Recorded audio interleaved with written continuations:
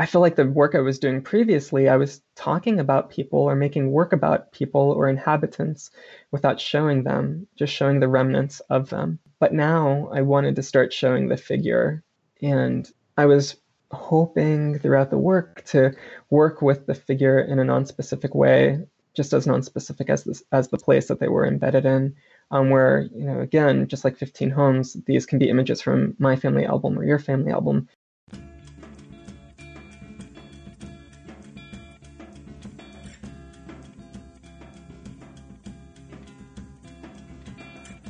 Welcome to the Studio Break podcast. I'm your host, David Linaway. For today's 198th episode, I'm pleased to be joined by Dominic Lapillo, who's a photographer living in Mississippi. We talk all about his work, its history, what he's doing now, and all sorts of great things in this interview, so please stay tuned for that. Dominic's work is featured in the solo exhibition Stories We Tell Ourselves, opening up at Manifest Gallery. It also coincides with two other solo exhibitions, Chronicle by Greg Sand and Whitewashed by Wes Battleclip. In addition to these solo exhibitions are the group exhibitions Archive and Archives. Again, this is all part of Manifest's Photo Focus Biennial and open September 28th and run through October 26th. You can, of course, go see the work in person at Manifest Gallery in Cincinnati.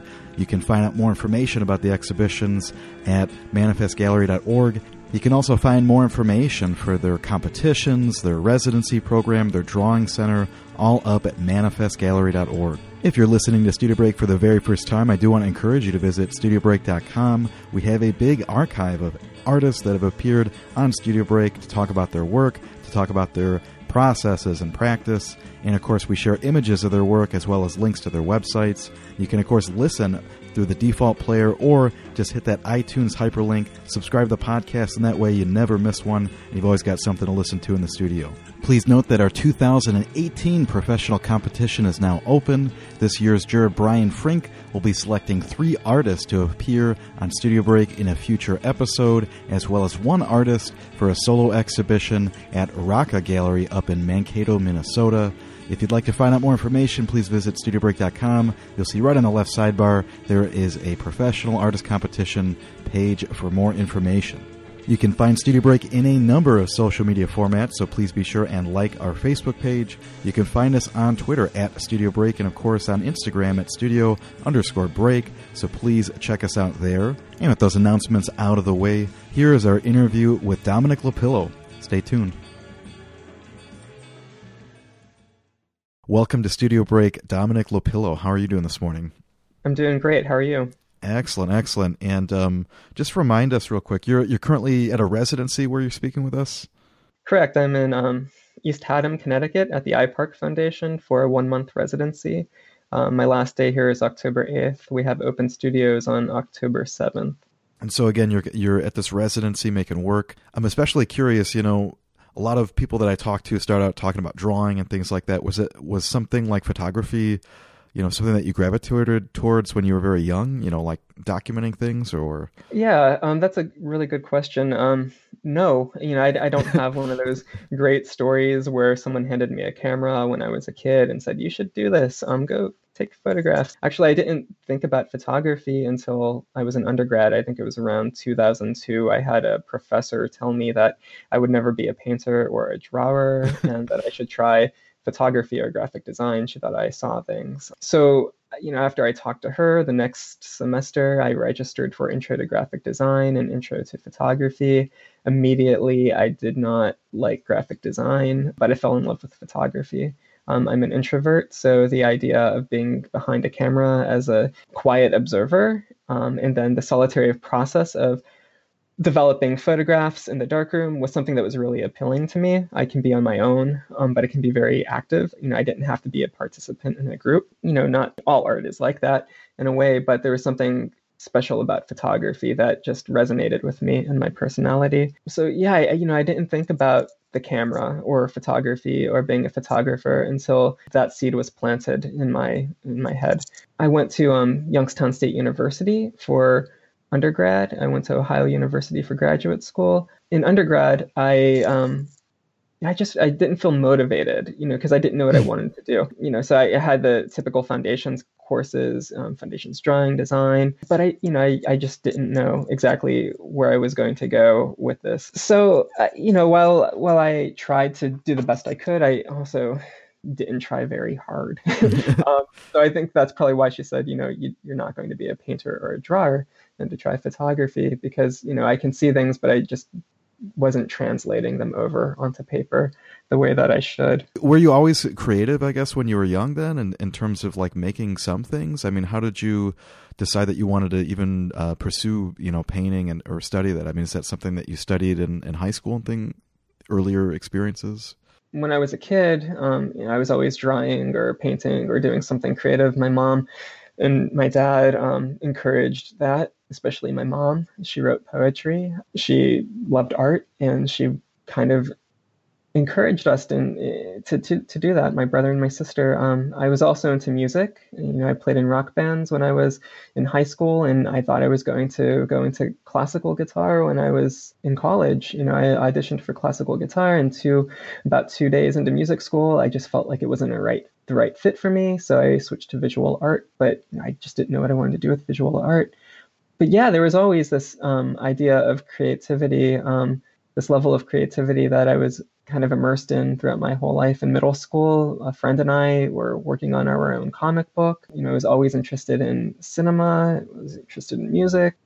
So I knew like I would do something creative. I just didn't know what that thing would be. I'm glad it's photography. I'm glad that professor told me that I would never be a painter or a drawer, and that I should try photography. That honesty, that probably was hard to say. As an educator, I know that those things can be hard to say to students, but there's not a day that goes by where I don't thank her, in my mind, for making that suggestion to me. And I had the opportunity to tell her that actually a few weeks ago. I actually dropped off a body of work for a solo show at Youngstown State University, and I ran into her, and I thanked her finally, like years later, about that, and she didn't even remember that she told me that. Who are you? Who are you? You went here? Yeah. Well, yeah, that's super interesting. Again, as someone also that's an educator, I don't know that I've ever, just really like, yeah, you just don't have it, And in terms of then thinking about that, initial experience, you talked about the kind of traditional foundation courses and things like that. What were you, I guess, initially interested in making in terms of, photography? And I guess, too, just to kind of be specific, were these more traditional practices, or were they all digital-based practices? So the foundations courses were all traditional-based practices: drawing, design, 3D design, all the typical NASAD accredited courses that you have to take on the foundations level before you go into intermediate classes to clear a major. At that time, I was thinking art and technology would probably be my path. So working with computers, but it would be drawing on computers, animation with computers. But there was something about that I just, at the same time, was not excited about either. When my professor said you should try photography, and I picked up the camera and I started shooting and doing that, there was something that just clicked. The idea of working from reality, being able to capture something that looks like it could be real, but it's not really real. It's just light bouncing off of a subject and onto celluloid or onto a sensor. That became really interesting to me, especially with my background of moving around from different houses. This idea that things that were real happened here, but I don't know what they are. So it's just a trace of that. Photography is a trace of the real. There was that resonated with me, my background, that it just made sense. I wasn't making something up. I wasn't drawing from my mind. I wasn't painting. I wasn't applying paint to a canvas where, what we see is just paint built up on the surface. But with photography, we're confusing reality for non-reality.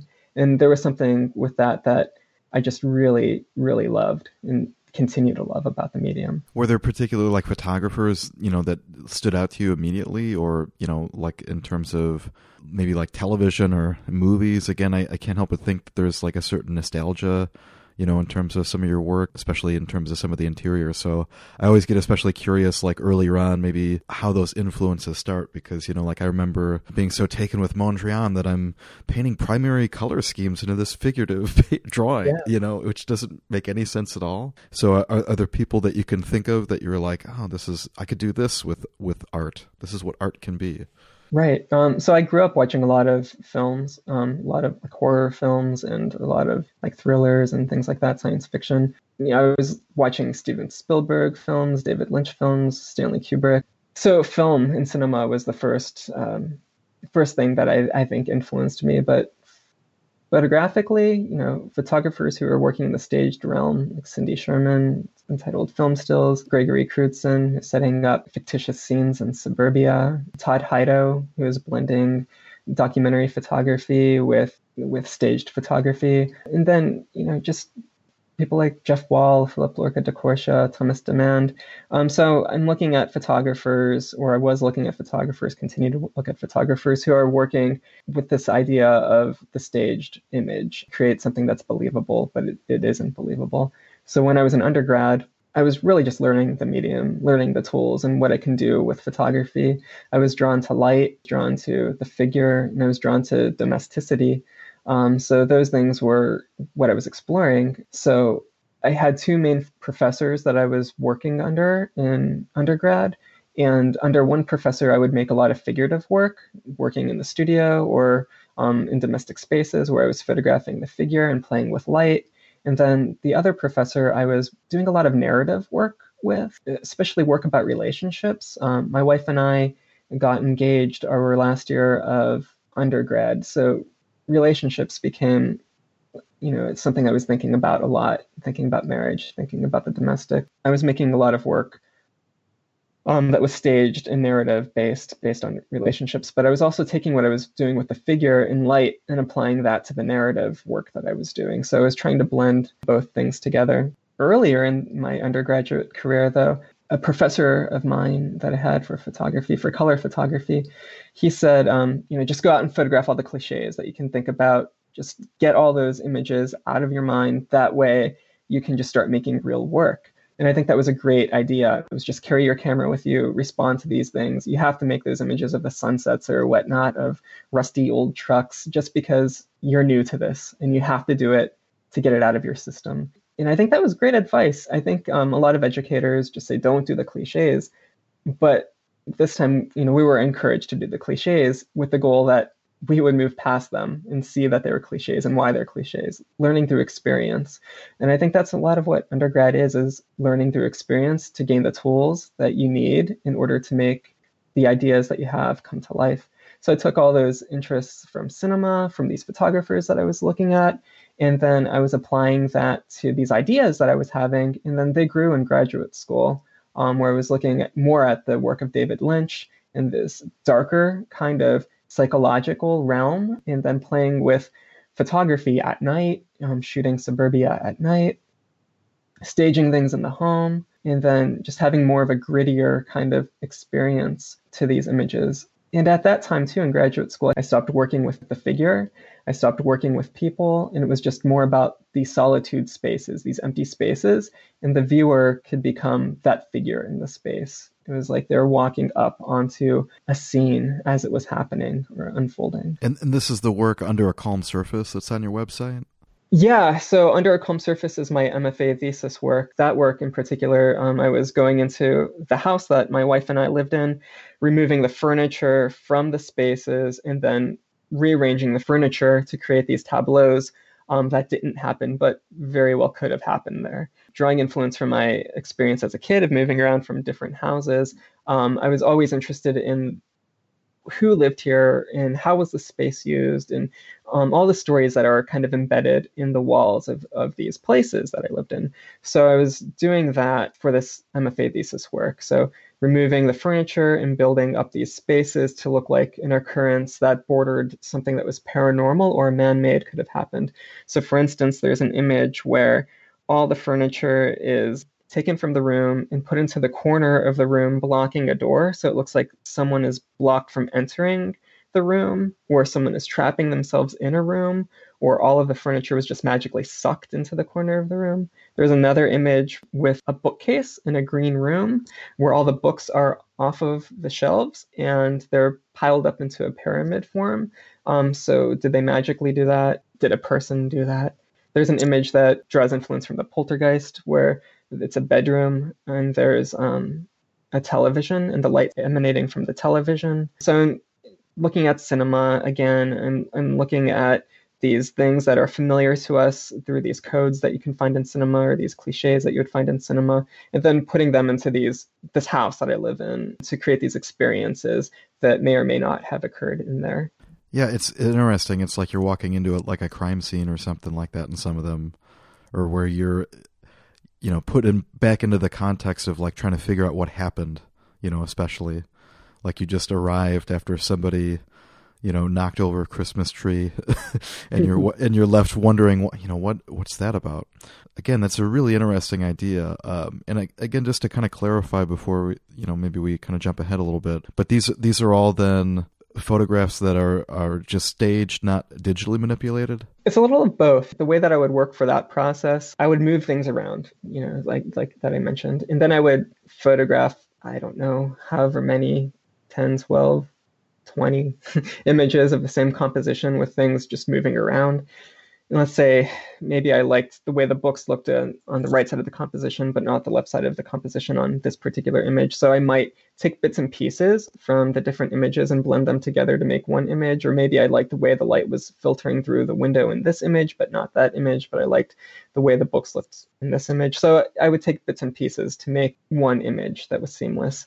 And that was just probably my indecisiveness as a photographer to do that. But yeah, so it was staged in the sense that I'm physically staging the scene, but then it was also in post-processing, putting different bits and pieces of these images together to make one whole image as well. So to think about that related to the body of work that's on your website, could you talk a little about 15 Homes and I guess the process of kind of working through, a different series of work, whereas, before you were talking about, staging things in these interiors, and now you're more literally working with your own past in this body of work for 15 Homes. Sure.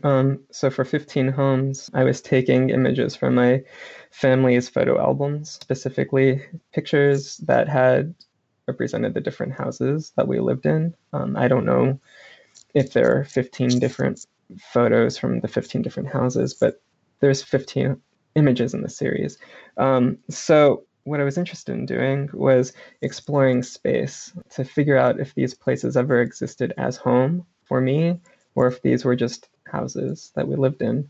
So I would take the images, scan them into Photoshop, and then digitally start removing the people from the images. So a lot of cutting and pasting and clone stamp and hilling brush, and using those tools to only use the information that exists in the photographs to cover up the person and rebuild the space. So it would become a home or a room or an image that doesn't have a person in it anymore. And by doing so, I was hoping to just revisit the room or the place. But it's not, right? Because it's a photograph. And it's a photograph of a photograph. So it's not really revisiting the space in a physical sense, but just in kind of this visual way, right? So these images, to me, ended up working almost like crime scenes. The camera's pointed at, or in a way where we're supposed to be looking at somebody, but that person's not there anymore. So it's pointed at the floor or at a wall. Mm-hmm. And they become these kind of gritty images that just depict these rooms where it feels like something happened, but nothing's happening. So it's not staged photography, but to me it felt very similar to staged photography because it was working in the same way that my previous body of work was working, under a calm surface where the camera's pointed into a room, something clearly happened. I'm giving you a glimpse of something that did happen, but in 15 Homes, really nothing's happening. It's just this room that contains this essence of a person or people that should be there. It's like it's trapped energy. So in a lot of ways, I felt like it was successful, at least for me as a viewer, because they retain the same kind of qualities that stepping into a rental house does. There's an energy of people who lived here before. There's marks left on the walls. There are sometimes unforgotten things that they forgot to pack and take with them, like a belt hanging up in the closet or something like that. So these remnants of the people who once lived there, I think they become evident in the images in 15 Homes. But one of the other things that I was curious about with that series too is not really approaching it as, this is a beautiful photograph of a space, but this is a photograph of a space. So I would leave the fingerprints, the dust, the scratches that you would find on the surface of the image. I would leave those there. I would limit my retouching in that aspect. That way the viewer knew that we're looking at photographs from a family album, but this is a family album without people. So it becomes a family album of homes, and it becomes a family album of homes where things could have happened, but we don't know what those things are, and we don't know the people who live there. So it's trying to build that mystery and that feeling that I had every time I moved into these different houses, and then kind of figure out, if they did exist as home or just as a place. Was it a place or was it just a space that I lived in? That tension between space and place grew to be a huge part of my work, especially in my collaborative work that I was doing, which I haven't talked about yet, but kind of grew out of these interests that I was having as well.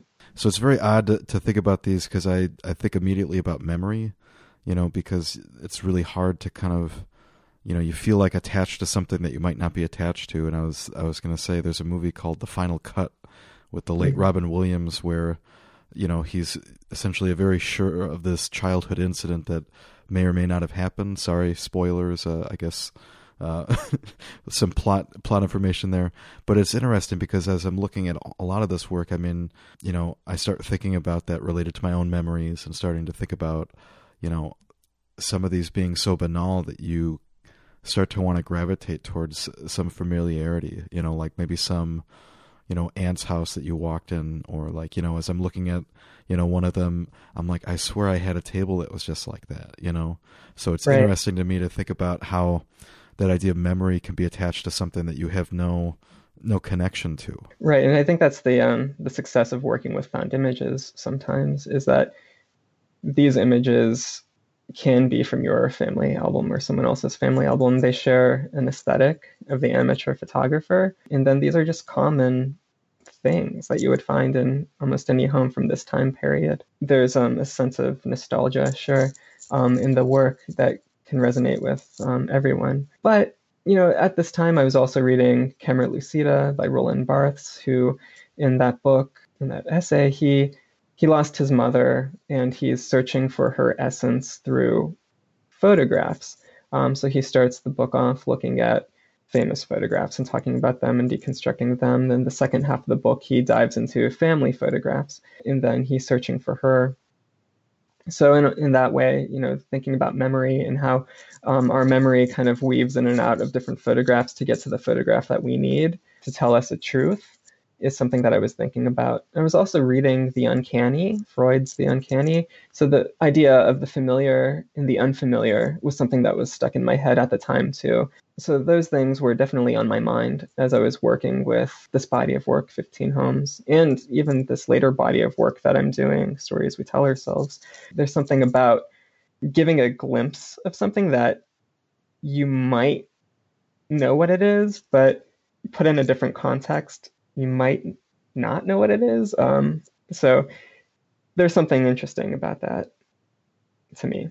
How does this then work as a collaboration then too? Because you also have some bodies of work where you're collaborating with another photographer to kind of compile images. So sure. What's that process like in comparison? Okay.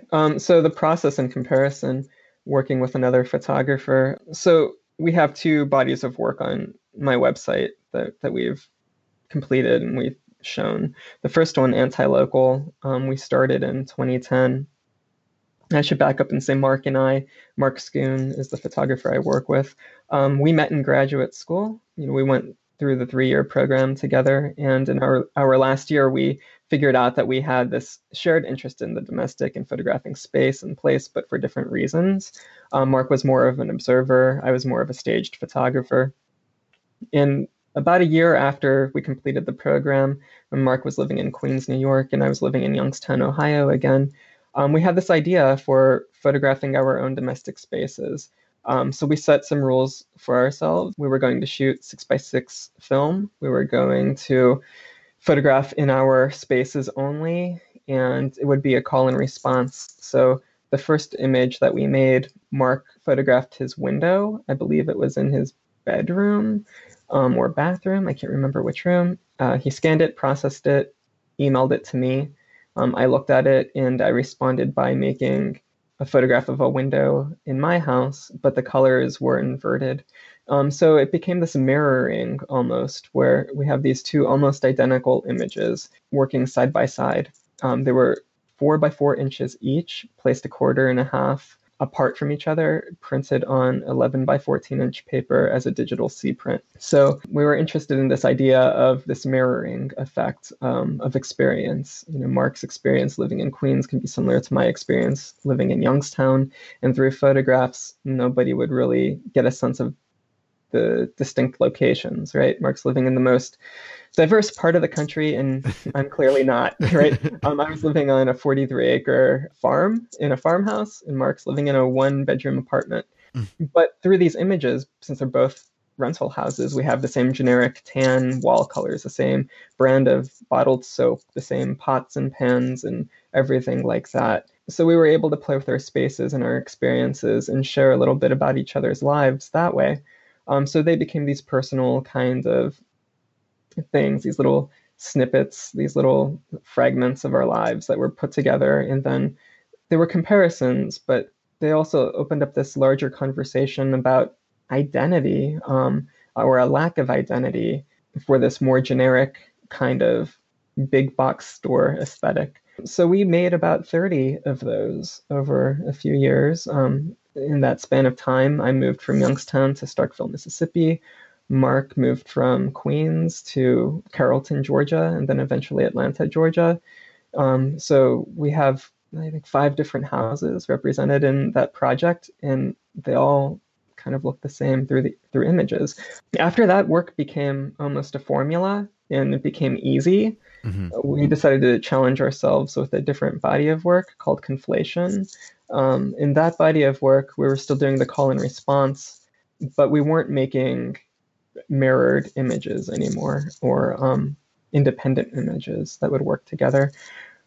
We were making independent images that had to work together to create one image. So let's say I would photograph half of a room, and then I would process it, email it to Mark, and then Mark would have to photograph half of a room in his house, and then they were put together in Photoshop, not composited together, mm-hmm. but just touching to create the seam right down the middle. And then what you had is a believable space that could only exist in a photograph. It could never exist in reality. So we were taking these two different experiences and merging them together to create this house, right?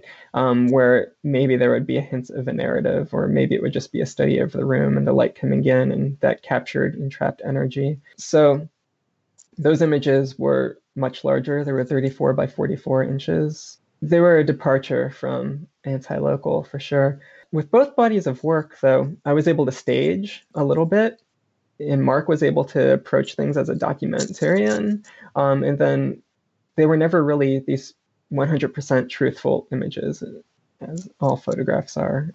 But they were just really a blend of two ways of working that we put together into this non-specific style that we both can do. So we had to kind of think how the other would think, or anticipate how the other might respond to this image, to create a whole new piece. And to me, that was kind of like working the way that I've always worked, in my series Under a Calm Surface, I was staging. In 15 Homes, I was borrowing images. So I felt like in a way I was collaborating with these unknown photographers. And then, so for me, the process kind of felt like an organic progression into image making with photographs. Well, and I was going to say with this, this conflation series, it's really interesting because, like you were talking about, to see some of these interiors, they look at some point like so believable until you kind of like, follow like the angle of a wall and go, oh, that's not real. But it's interesting because it's also not like, I mean, in some ways it's like a digital collage, but again, it's just interesting because it's so like believable in terms of some of these spaces at first. And again, kind of addresses some of the other themes, but, through the use of somebody else's work or kind of like a collaboration of that work. So again, it's very interesting to think about in context of some of the other bodies of work. Is that something that also kind of like allows you, other ways to kind of continue to find ways to explore in your own work as well? For sure. I think that the work that I'm doing now, my solo project Stories We Tell Ourselves, kind of grew out of that process of working with Mark, especially with Conflation, how we had to create this seamless space that in one way looked believable, but the more you look at it, like you mentioned, you can tell that these are two different images. In Stories We Tell Ourselves, I'm working with found images in extracting the people from those images to place into original landscapes that I take. They're non-specific American landscapes that look like they can be from anywhere. And these people coming from found images from family albums, vacation slides that I buy off of eBay, where I had a student who was nice enough to donate slides to my project that she was working with that she didn't need anymore. It's working with the familiar and the unfamiliar. It's taking someone who doesn't belong and putting them into this space where they kind of fit, but the more you look at it, you see that they don't fit, but hopefully at first glance, it's believable. So for sure, the work that I did with Mark, specifically Conflation, has come to influence the way that I started working in my solo practice for Stories We Tell Ourselves. That idea of the puzzle or piecing things together, create the unfamiliar and the familiar, is something that I think is similar in both my solo and collaborative work. Well, one thing that's interesting too is that there's, the people are in this, Mm-hmm. and it's also, landscapes. So it's interesting to think about, too, in terms of like maybe having, a number of work that's all based off of those kind of home interiors and people, but then, trying to do that in a way that the figure kind of relates to the landscape and still kind of has this weird, eerie narrative, or like you talked very early on about like a grittiness or kind of like overcastness to Ohio.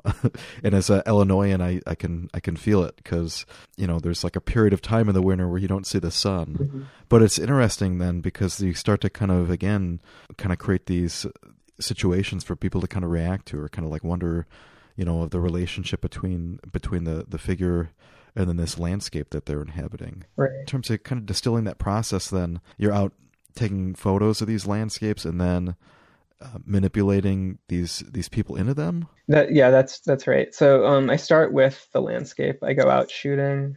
I just drive around, or for it to be really successful, I park my car and I walk around with my camera, looking for things to photograph that could be non-specific, general. That idea of the rental house being a general space is something that I keep in mind when I'm looking for things to photograph in the landscape. So I start with the landscape. And then I go back into Photoshop and then I start post-processing it, adding fog or snow or rain or atmosphere, right? Sometimes I'm photographing in the fog or in those types of conditions, but then a lot of it is created or added in Photoshop as well. Thinking of things like living in Ohio and the overcast days that I experienced that I grew to love. And then the intense fog that we get in Mississippi as fall starts to turn into winter. And the warm air and the cool air start kind of colliding with each other. And even thinking about the snow in Ohio and how all of these environmental conditions kind of erase things from your vision and make these places a little more non-specific and make these things a little bit more accessible to everyone. And they kind of surround the place with mystery, which I love. And maybe an uneasy feeling too, like you don't know what's going to happen or what you're going to find. And perhaps that's coming from my experience of watching movies by like David Lynch or Steven Spielberg or, Hmm. even horror films, I kind of grew up on horror films. So all these types of things are then put into what I'm looking for in a landscape. And then after I process them and I have the landscape, I start looking through my images for the right character to put into this setting. And I'll look at my slides, scan slides or found photographs. And then I might try 5, 6, 7 different people in the landscape, composite them in, which takes a long time. And then they're on different layers, so I can shut them off and turn them on and look at the image with these different characters and figure out who is working best and why they're working best, and what are they doing for the photograph? Do they complement the photograph? Do they feel like they're part of the photograph, or do they just feel like they were cut and paste into it? Does the light match up? Or does the light not match up and I have to create the light? And what does that add to the landscape that it normally wouldn't? So, I'm looking at these things from an aesthetic and a technical point of view, but I'm also looking at it from the idea of, does this feel familiar? Does this feel unfamiliar at the same time? And if it makes me wonder why, and I'm invested in looking at it, then I start to hope that maybe someone else will be invested in looking at it as well. I feel like the work I was doing previously, I was talking about people or making work about people or inhabitants without showing them, just showing the remnants of them. But now I wanted to start showing the figure. And I was hoping throughout the work to work with the figure in a non-specific way, just as non-specific as the place that they were embedded in. Where, again, just like 15 Homes, these can be images from my family album or your family album, or maybe they look like they're coming from cinema. So maybe they have a familiarity to them that I could capitalize on in my landscapes. So you're definitely an artist that kind of wants to utilize tools to be able to manipulate in terms of photography. I would imagine there's some barroom brawls that go down for people that are traditional darkroom photographers still. But I mean, do you just kind of see it then as just like the contemporary version of, manipulation that's taken place, like you pointed out? Henry P. Trupp. Yeah. I mean, you talked about that being comprised from 5 different photographs. So, I mean, in a way, is it any different if you're using digital tools versus, being in the dark, trying to figure it out? Sure. I think there's a labor of love that goes into all processes in photography. The history of photography, specifically, in the 1800s, photographers were looking for the most labor-intensive ways of making images, because then they can say a lot of work went into this, so it's art. And then, early 1900s, photographers are like, why are we doing that? Let's just do what photography does best. Let's just do straight photography and make sharp images. And then things circled back, and I think right now there might be an anything goes kind of attitude in the photo world. There's a resurgence of 19th century processes. A lot of people are doing tintypes, wet plate processes. A lot of people are doing video or animation photographs. People are doing digital composites. People are compositing from found images or taking found images and then working with the surface. So I feel like we're at this point in photography where everything's been done. So why not make use of it all? Mm-hmm. I think we have our little groups, like some people are like, yeah, I'm a traditionalist and that's what I'm going to be. And then there's other people like, I'll do whatever I want. I think you have to identify at some point of what kind of artist you are. I think, at least for me, I just think of the idea, and what tools do I need to use to give this idea justice, whether it's going to have to be straight photography or manipulated photography. I have to say that I do love manipulated photography and staged photography, so I keep gravitating towards that. But I've experimented with video and animation as well. It's been a long time since I've made a straight print, a straight image, and said that's art. I think it's just not where my thinking is at right now. I can feel it coming back, though. The longer I work with stories we tell ourselves and compositing images together, I'm like, I'm feeling this need to just do something documentary for a while. I don't know if that'll happen or not. But I think that's the great thing with photography right now at this point, is that you can do almost anything. And you can be accepted. I don't think that anyone is going to look and say, oh, those weren't made in the dark room. You didn't composite Right. those together with negatives and look down on you. I think we're all just thinking of these as tools, and how do we make use of these tools? Well, and it seems so interesting in terms of today too, just because Instagram is such a powerful tool and it's all photo based, and I mean, you could just be The Rock and you're taking a picture of a barbell at 5 a.m. Apparently The Rock works out really early. But it's interesting because I think about it, and you see a photograph like that, and it's going to be liked or loved or whatever 500,000 times. Who knows how many times. So Right. it's interesting too, because like it's such an accessible thing, Mm-hmm. and so it's interesting to think about how photography now is, especially, I mean, and has always, I guess, been in some ways, part of our lives, but now especially it seems like it's just everywhere. But you start thinking about too, then there's like now this digital memory book as opposed to like a physical one. Mm-hmm. You're manipulating all of these family photographs, and at some point, we're just going to have who knows how much information out there that's just compiled photographs. It's something that I think about all the time, the shift from analog to digital. What are we giving up in the name of convenience? Mm-hmm. For instance, I think it was a couple years ago, my father-in-law went and scanned all the family photographs and then told my wife that he was throwing the physical prints away. Mm-hmm. Like, why did you do that? We have these images, but if they're not scanned at the right resolution, then they're pretty much useless. But then there's something else too with the physical print, right? We can stumble across it. We can pull it out of the closet, box of photographs out of the closet, and sit around the table and look at them and have conversations. And there's something about that I don't think is as easy to do with digital images, right? Looking at images on a phone or on a screen, not having something physical to hold in your hand, I think is something that it's a compromise in a lot of ways. Solitary too. Yeah, it's solitary for sure. I should back up and say I don't have an Instagram account. I'm a photographer, but I don't have an Instagram account, and I work digitally. But there's something about it. I'd rather hold a snapshot of my family or talk about it with my family instead of having that solitary experience of looking at this on my screen. So, those are just things that I think about, as a photographer or just as a person, as technology evolves and changes, like what are we giving up in the name of convenience? Well, so before we, kind of wrap everything up, I wanted to make sure to talk to you a little bit about this show that's opening at Manifest this week. So could you talk a little bit about that? Is it primarily going to be this most recent series of works that you're going to be showing there? Right. I'm going to have 12 images from stories we tell ourselves at Manifest Gallery. I believe that there are 2 other solo shows and a group show, and they all coincide with the Photo Biennale in Cincinnati. So I'm really excited to be part of that and to have my work there at this time.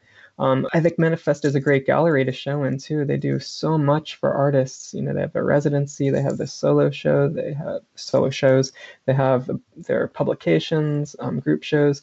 As an educator, I just really, really appreciate the mission of Manifest Gallery and what they're able to do for artists. So yeah, I'm extremely excited to have work in there right now. Well, and one of the things too is, like you were talking about, by having all these exhibitions at the same time, there's this interesting dialogue because, artists can very easily kind of be locked away in their studio, not interacting with people. So there's always some kind of interesting kind of conversations that kind of pop up, especially kind of seeing other work. And again, that same silly idea, you might get into a debate about darkroom photography versus digital manipulation. I don't know. Mm-hmm. But those kind of conversations I think are always really kind of interesting, but especially, in a situation where you have multiple exhibitions as opposed to, just a exhibition, it's kind of interesting, I think, for the artists as well that are participating. Well, yeah, the hope is to have the work complement each other and build a larger conversation about photography or about the themes that they're addressing. So even though they're solo shows, you hope that the work is going to communicate with one another and then with the audience. So it all has to work together. And I think that the staff at Manifest, they do a great job of thinking about that and making sure the right work is shown together. I wish I can be there for the opening, but unfortunately I won't be able to. I'll be in Connecticut still. But yeah, I have to see it when it's all together. So where can people go to find out more information since you're not on Instagram? Where do people go to find out about everything you're doing? Yeah, if you go to my website, www.domlapillo.com, I post work on my different series, and I have a blog on there to update with different news about shows that I'm in or residencies or publications or whatnot. So if you go to my website, that's the easiest way to find current information. My email address is on there as well. So if anyone wants to email me, ask questions or whatnot, I'd be happy to talk. Yeah, you might regret that. I don't know. Yeah. So again, Stories We Tell Ourselves runs from September 28th to October 26th at Manifest Gallery in Cincinnati, Ohio. Once again, I really appreciate you taking the time this morning to speak with me about your work. Again, it's been fascinating, and just hope you have a wonderful exhibition. Well, thank you, and thank you for having me today. It's been a pleasure to be here. Thanks once again to Dominic for joining me. You can check out his work by visiting his website or check out his solo exhibition, Stories We Tell Ourselves, opening at Manifest September 28th, running through October 26th. It also coincides with two other solo exhibitions, Chronicle by Greg Sand and Whitewashed by Wes Battleclip. In addition to these solo exhibitions are the group exhibitions Archive and Archives. Again, this is all part of Manifest's Photo Focus Biennial and open September 28th and run through October 26th. You can, of course, go see the work in person at Manifest Gallery in Cincinnati. You can find out more information about the exhibitions at manifestgallery.org. You can also find more information for their competitions, their residency program, their drawing center, all up at manifestgallery.org. Please note that our 2018 professional competition is now open. This year's juror, Brian Frink, will be selecting 3 artists to appear on Studio Break in a future episode, as well as 1 artist for a solo exhibition at Rocca Gallery up in Mankato, Minnesota. If you'd like to find out more information, please visit studiobreak.com. You'll see right on the left sidebar there is a professional artist competition page for more information. If you enjoyed today's episode, please visit studiobreak.com. You'll find a ton of archived interviews with images of the artwork as well as links to the artists' websites. You can, of course, listen right there on studiobreak.com or just hit that iTunes link, subscribe to the podcast, even leave us some feedback there as it helps with visibility. You can also help and earn karma points for yourself by spreading the word via social media. Be sure and like our Facebook page. You can also find us on Twitter at Studio Break and on Instagram at Studio_Break, so please follow us there. I would, of course, like to thank Skylar Mail, who provides the music to Studio Break. You can check out his artwork by visiting skylarmail.net. If you'd like to see some of my paintings, please visit davidlinaway.com. You can also find me on Facebook and, of course, on Instagram. Be sure and say hello at David Linaway. And with that being said, thanks so much for listening. We'll talk to you real soon.